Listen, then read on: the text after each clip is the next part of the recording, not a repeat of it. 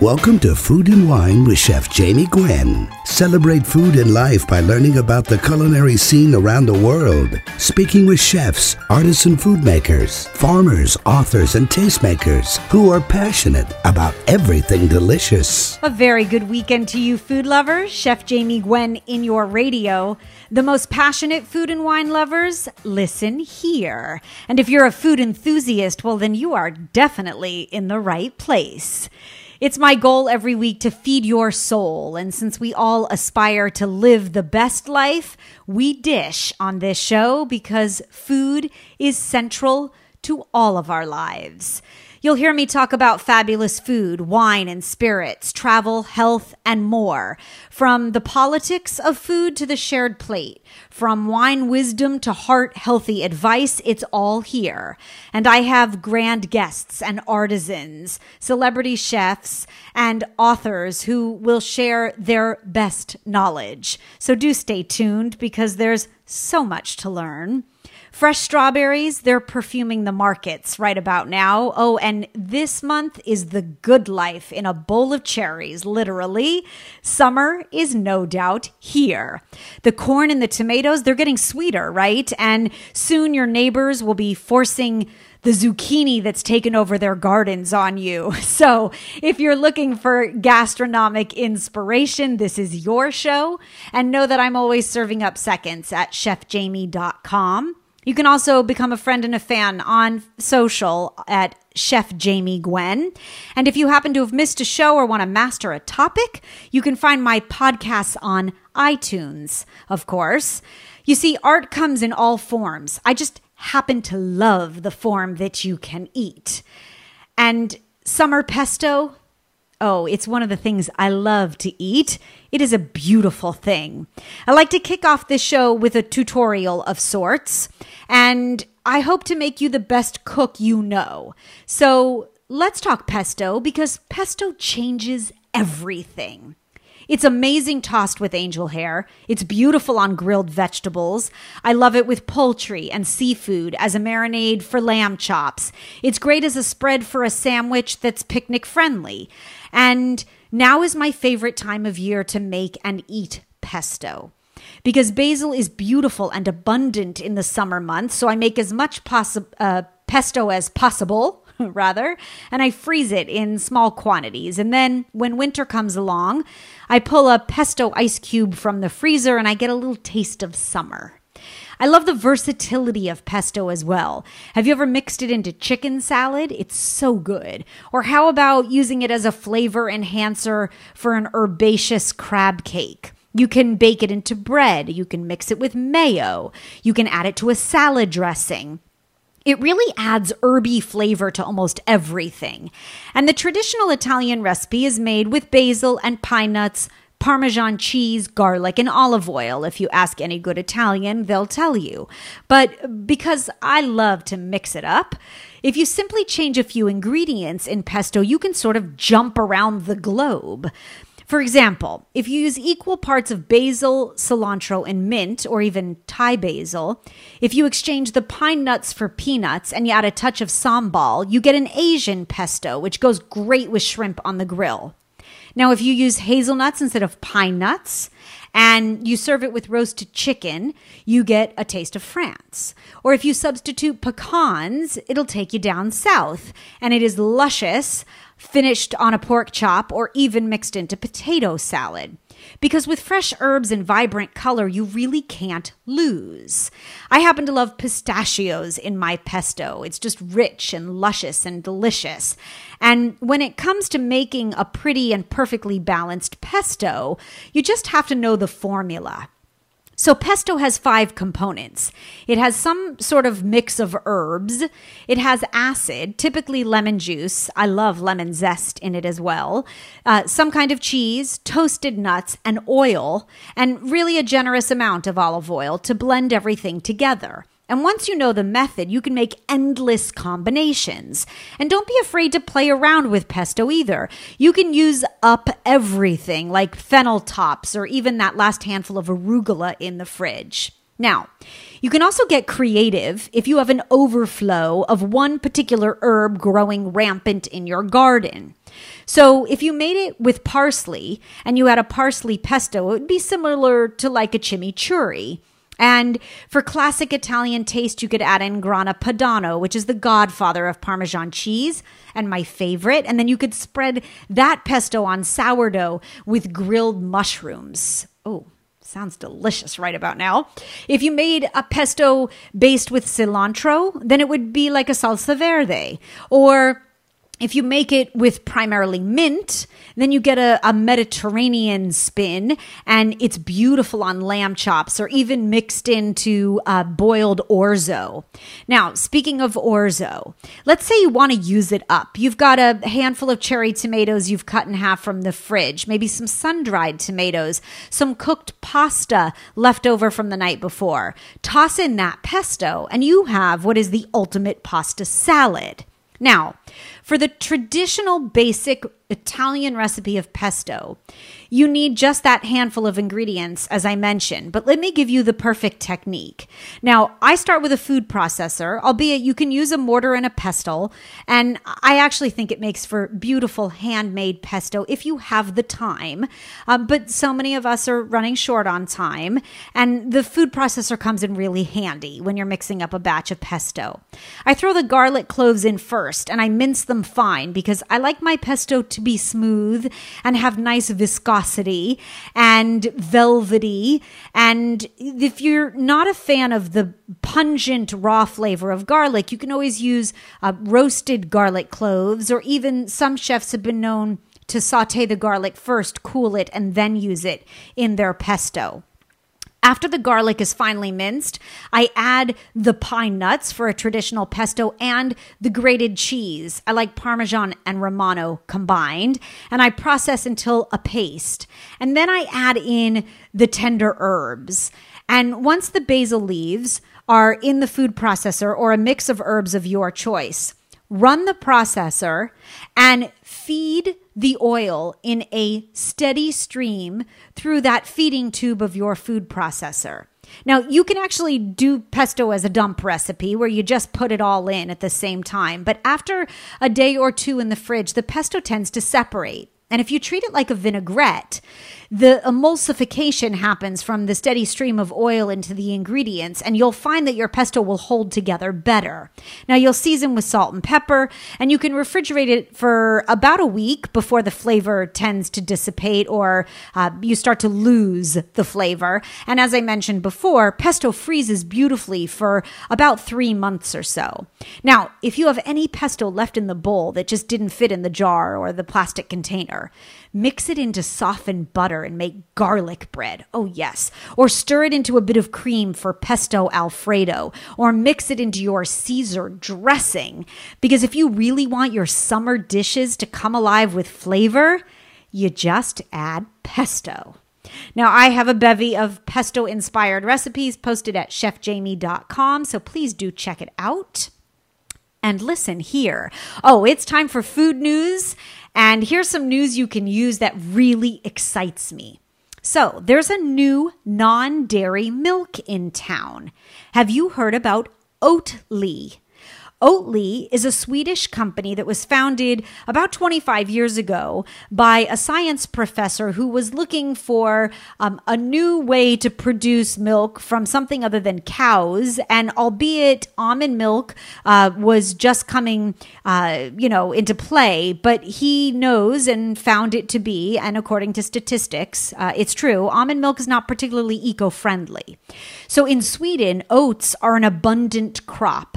And he pioneered the food science technology to use enzymes to liquefy oats into a creamy, rich milk. They also retain their healthy digestion-boosting fibers. And you can search for it. Go to Oatly, Oatly.com.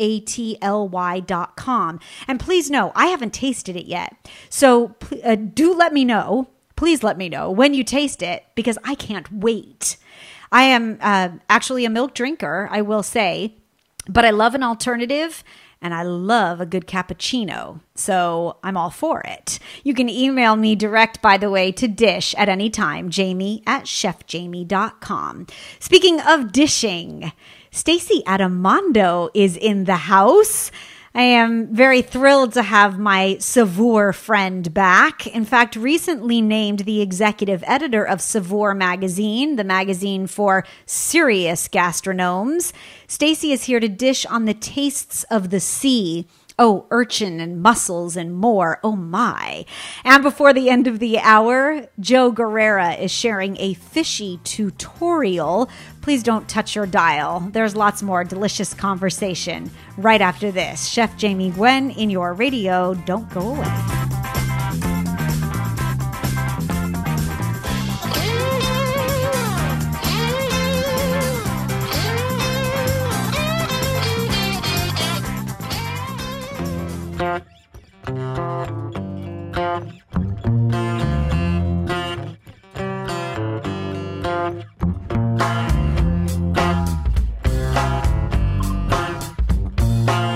This is where you'll get your quick fix of culinary entertainment every weekend. Welcome back, Chef Jamie Gwen in your radio. In his debut cookbook, Joe Guerrera, a 40-year veteran of the seafood business and one of New York's most beloved fishmongers, is on a mission to teach the world to cook seafood. From the basics of sourcing to his best tips for poaching, grilling, frying, and sautéing fresh fish, Joe takes the intimidation out of it. And as the owner of Citarella, a group of popular Epicurean markets, which started with one of the original and most respected neighborhood seafood shops in New York, Joe supplies both home cooks and prestigious chefs all across the United States with their fresh fish offerings, selling 2 million pounds of seafood per year.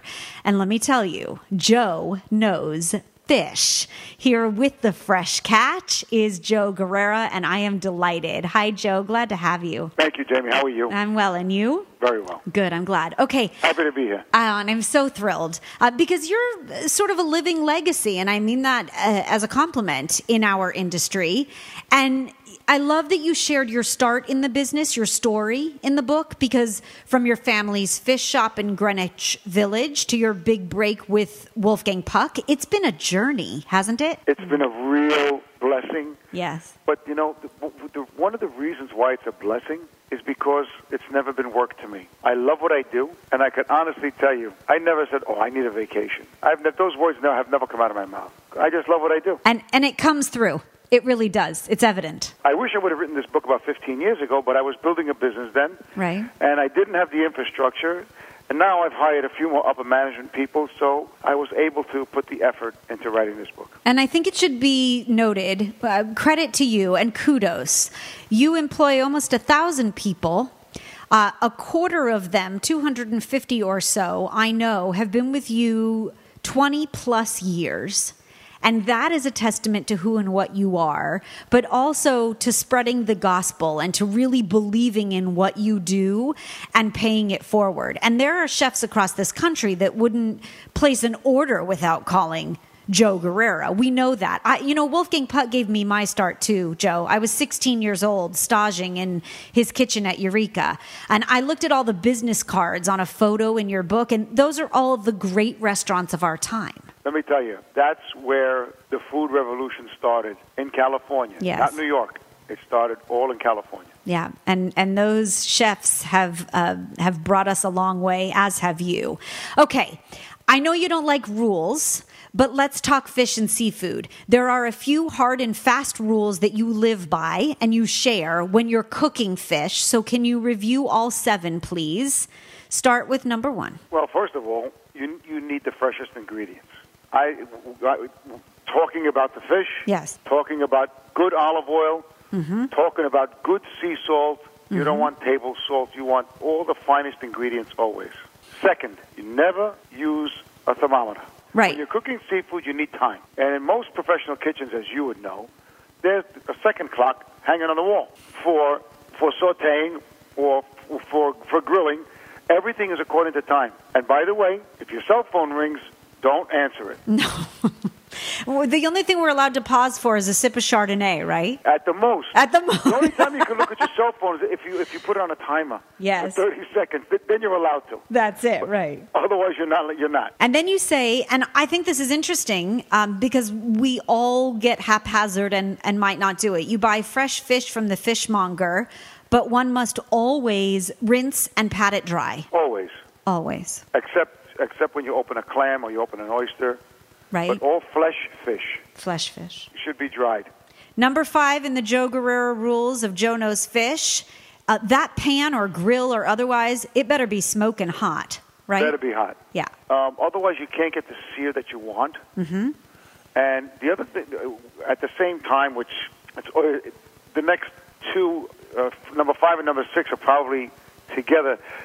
And the reason why they're related is because when the grill or the pan is not hot, you need to get the sear for the coloring right. and for cooking purposes. Yes. So that's why it has to be hot. Yep. But then, once it's that hot, be patient. If you want it rare, a piece of tuna, you'll do it for 90 seconds on a side.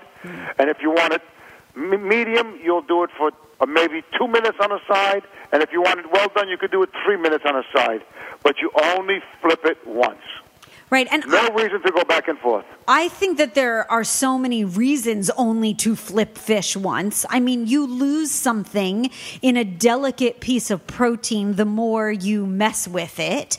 And like you said, if you've got the heat right and the timing on point, you should only have to flip it once. And only one time. That's the masterful part of cooking fish. And with that said, I think practice makes perfect, right? Of course. Yes. But even in the book, even to grill a whole fish, which everybody which a lot of people will think is an insurmountable job, I personally have a French grill, and I put it across 2 burners, and I get all the heat I want. Yep. And you put about a 1 pound fish, Bronzino or red snap or whatever you want, but you put it on for 5 minutes. Just put it on. Look at the clock. When it hits 4:59, grab it by the head and turn it over and do the same thing for 5 minutes on the other side. What's the weight of that fish, Joe, on average? About a pound. About a pound. So that's the 5-minute rule for a whole fish. Do you stuff the inside? Like I'm a fennel fronds, lemon, preferably Meyer lemon kind of girl. I'll put some lemon and some rosemary twigs. Yeah, you cook very simply. I love that you appreciate the flavor and the texture and the profile of the fish. There's not a single recipe in the book that has a whole list or bevy of ingredients. Well, no, that's what I do. Yeah. You know, I am a purist. You know, a funny story. Nowadays, you have so many different oysters from all up and down the eastern seaboard, even up and down the West Coast. And I see these people, they're trying different oysters. So they order 6 of one, 6 of another, 6 of another, 6 of another. But I'm watching the table next to me, and they're putting cocktail sauce, they're putting mignonette sauce on it, they're putting vinegar, they're squeezing lemon, they're putting horseradish. How could you possibly taste the different profiles of each oyster? Joe, I love that you're sharing your passion and continuing to spread the gospel. And I credit you so for 40 years of an extraordinary legacy. There is no doubt we all know that Joe knows fish. And congratulations on the book. Thank you for sharing your passion, of course. The essential information you need and want to know about how to buy, prepare, and cook fish perfectly and simply every time is shared in Joe Knows Fish. It is Joe Guerrero's Great Joy of Seafood, and the book is available on Amazon and at Citarella.com, and you can follow on social at Joe Knows Fish. We are no doubt making you the best cook you know, so don't touch your dial. There's lots more delicious conversation right after this break.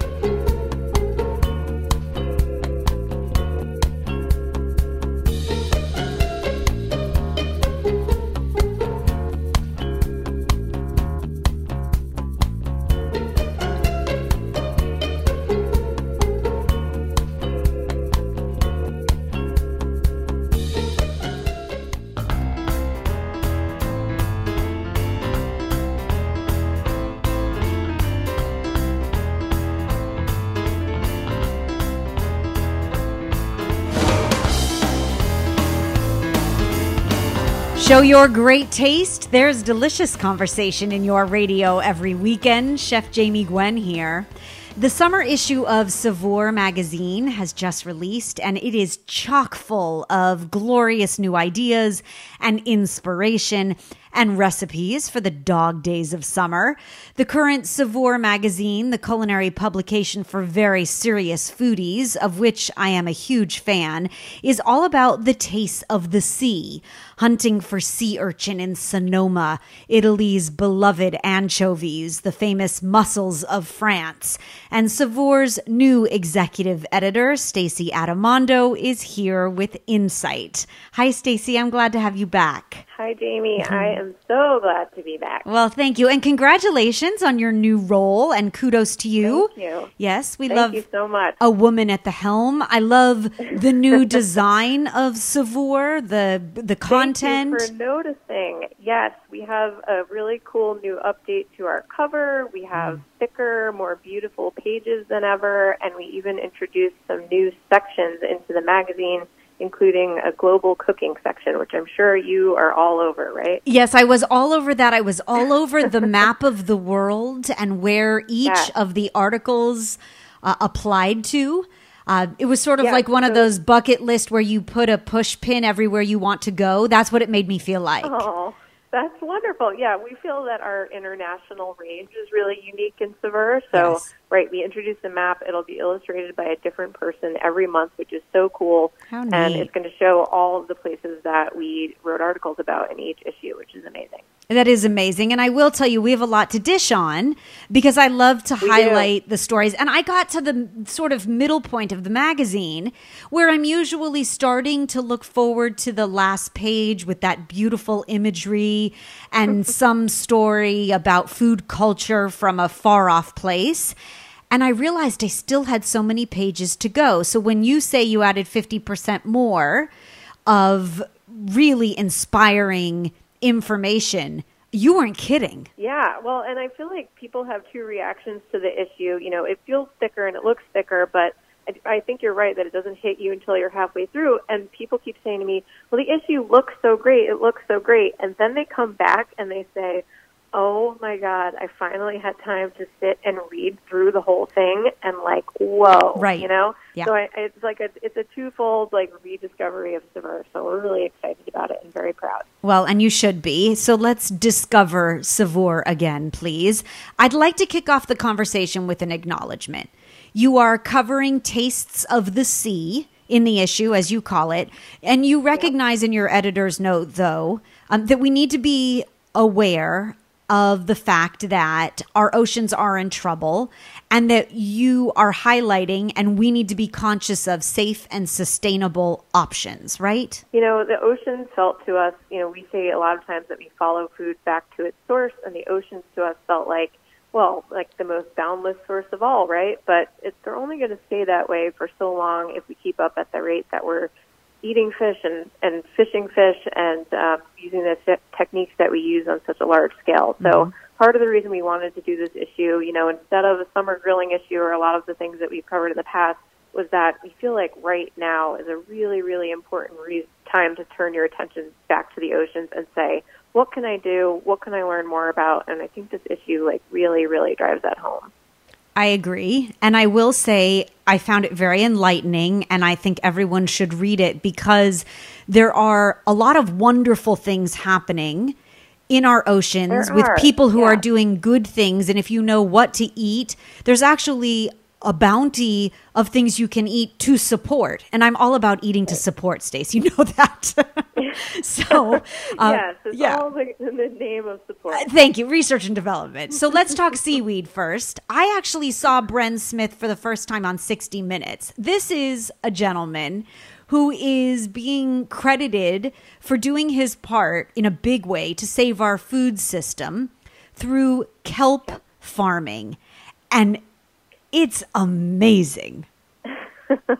Like, I love that a kelp farmer made it onto 60 Minutes first and foremost. Don't you? He is the first story that runs in the new issue because basically I talked to so many experts in different fields when making this issue, and all of them seem to somehow at some point bring up this guy, Bren Smith, and they're like, he's cool, he's rugged, he doesn't want any fame, he's not doing this for attention, but at the same time, I think he's kind of going to save our whole food system. So right. That's a big claim, He's pretty powerful. And what he's doing with kelp is sort of the best way you could put the double-edged sword of the ocean predicament, right? So he's bettering us through seaweed, but he's also creating co-op concepts with fish farming and otherwise. So he's nurturing the whole ecosystem. Exactly. The long story short is that he feels that this model of farming kelp underwater, so he's based in Groton, Connecticut, he thinks that this actually is restoring the oceans and really absorbing, kelp can absorb about 5 times as much carbon dioxide as land plants can. Mm-hmm. So, it also kind of helps rebuild the coastal ecosystems that are there and sort of acts as like a sanctuary for marine life.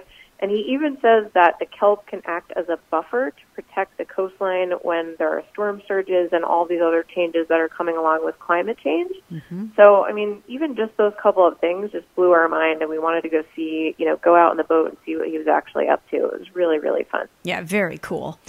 Let's take a moment to talk bay bugs, shall we? I'm not sure about the name, but it was the first I had learned of them. Very sweet lobsters. Like, we should plan a trip to Australia right now. I feel the same. Let's do it. Let's hop on a plane. Let's go. So this is the Aussies' sort of summer equivalent of what we might do with Maryland crabs or crawfish. Like, they really just sort of flood their tables with these things. They look sort of like mini lobsters, and they don't have the big pincher claws. They just have a couple more slender legs and these big floppy tails. So they look a little bit alien-like, and there's a huge picture of them in the magazine. But basically, they're just really beloved and kind of like a go-to food for Aussies around the coast. Yes, and it's not that they're exporting them. This is something that you plan a trip and indulge in, right? Believe me, we tried every string we could pull to get some of those out here, and they kept saying, well, they're just not going to be great if you get them frozen, and to ship them live would be insane. So we're basically planning our trip out there. Right. We had a great local write this piece for us. We'll travel for food. I loved reading about fish sauce in Vietnam, and there is a whole hour of conversation there, really, or more, or a dinner party's worth, or days or weeks on end, because there is a family still producing fish sauce in Vietnam on what started as on a small scale. I happen to love fish sauce. I think it is one of the ultimate secret ingredients, like a drop of it. Definitely. Right? The je ne sais quoi, the salty, briny, tangy, you don't know it's there, but it's so... to everything. Yeah, it makes everything craveable. Mm-hmm. Talk about the family. I'm Italian-American, and we use our fish sauce. I use fish sauce. I sneak it into my my pasta sauce. So you do in your red sauce? Secret. I do, yep. Okay, Stacey, I won't tell anybody, I promise. Don't tell anyone. No, sure. Your very many readers or listeners. Highlight the fish sauce story, if you would. Yes, so I loved this because it kind of had this great, immigrant story alongside the sort of food success story. But basically, a Vietnamese immigrant to the States, lived with his mother, who absolutely missed and loved this kind of like funky fermented sauce that she grew up eating. But it was just nowhere to be found in California when they arrived there a few decades ago. So he basically did what any good son would do. He left his job.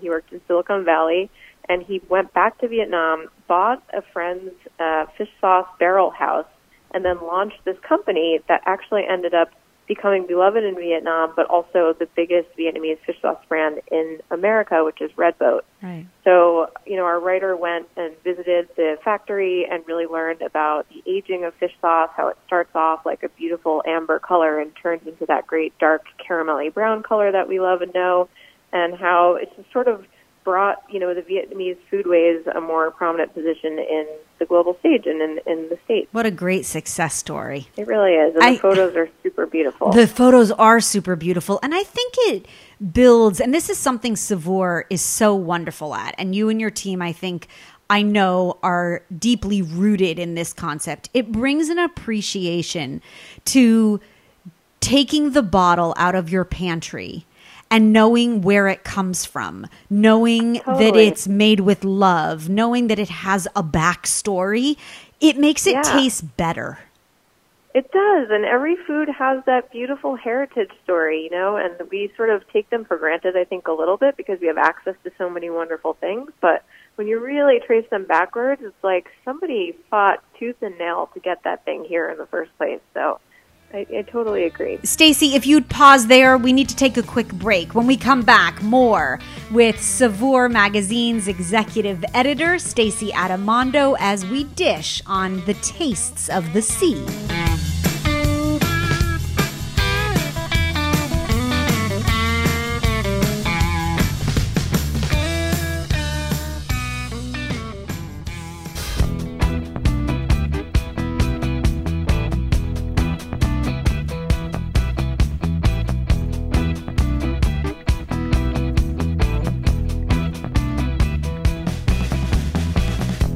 A delicious summer to you. Welcome back, Chef Jamie Gwen in your radio. By the way, if you've just tuned in, Stacey Adamando is here. She is Savour's new executive editor, and their Volume 2 magazine issue has released for the year. It is all about the taste of the sea. And so we're swimming our way through wonderful stories for food lovers that love to indulge in the backstory and get to know what they're eating, plan a trip, know where to go and what to eat. And yes, Peru is on my list of places to eat, but I will tell you, I have very fond memories, Stacey, of eating Peruvian-style ceviche in a Japanese Peruvian restaurant in Chile, where you see a lot of the combined ethnicity, culture in their foodscape.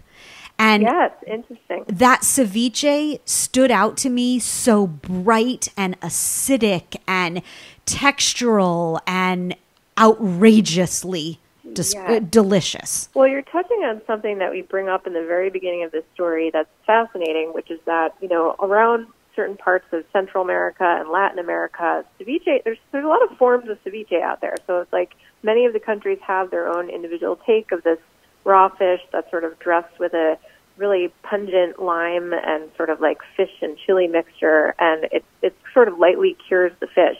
And that's very common everywhere, but the reason that we cover the Peruvian version was because it's just made such strides into this entire different category of food in and of itself. And what you mentioned about the Japanese restaurants is interesting because really, largely the way that they know of ceviche now in the kind of cosmopolitan restaurants in Lima very much has a Japanese influence. A lot of Japanese chefs kind of came there in the past 50 years and sort of sculpted it into its current version.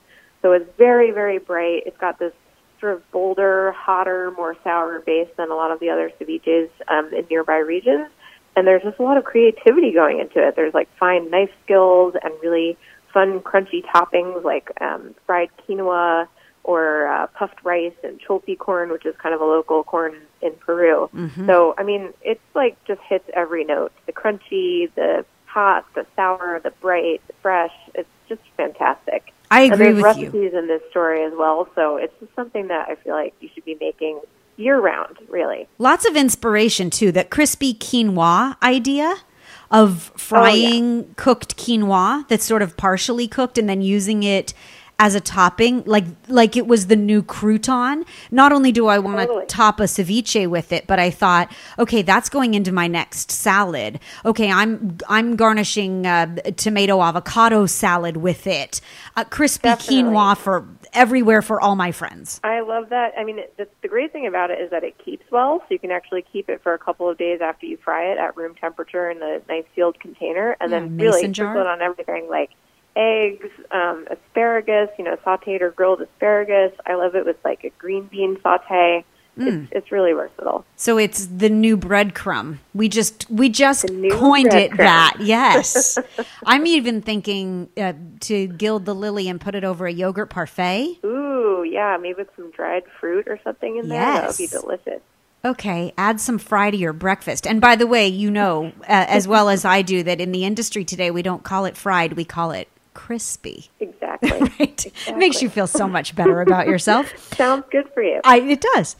Can we discuss the uni dilemma, please? Because so this is like one of the best dilemmas I've ever heard of. Right. And from a culinary perspective. A dilemma that is a true delicacy. Yes. Oh, so what's happening, this was one of our favorite stories from the issue. We had a culinary scientist pen this story. So he focused on a region of the Pacific Ocean near Mendocino where basically sea urchins have sort of taken over.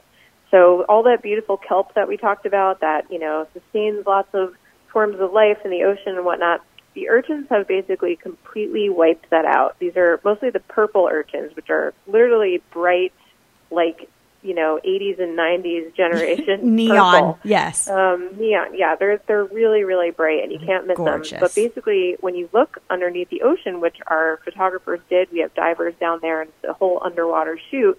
They see what they call urchin barrens. Mm-hmm. So the kelp is gone. A lot of the fish and the sea otters who feed on the kelp have swum away and found new homes, and basically the urchins have kind of coated the ocean floor. So it's insane, and what they're trying to do is gather more permits and allow people to have more permits to go and grab the urchins from the bottom of the ocean floor and eat them. The wide and wonderful world of recipes and cooking, wine, culinary arts, all found in Saveur magazine. Their Tastes of the Sea issue on newsstands now.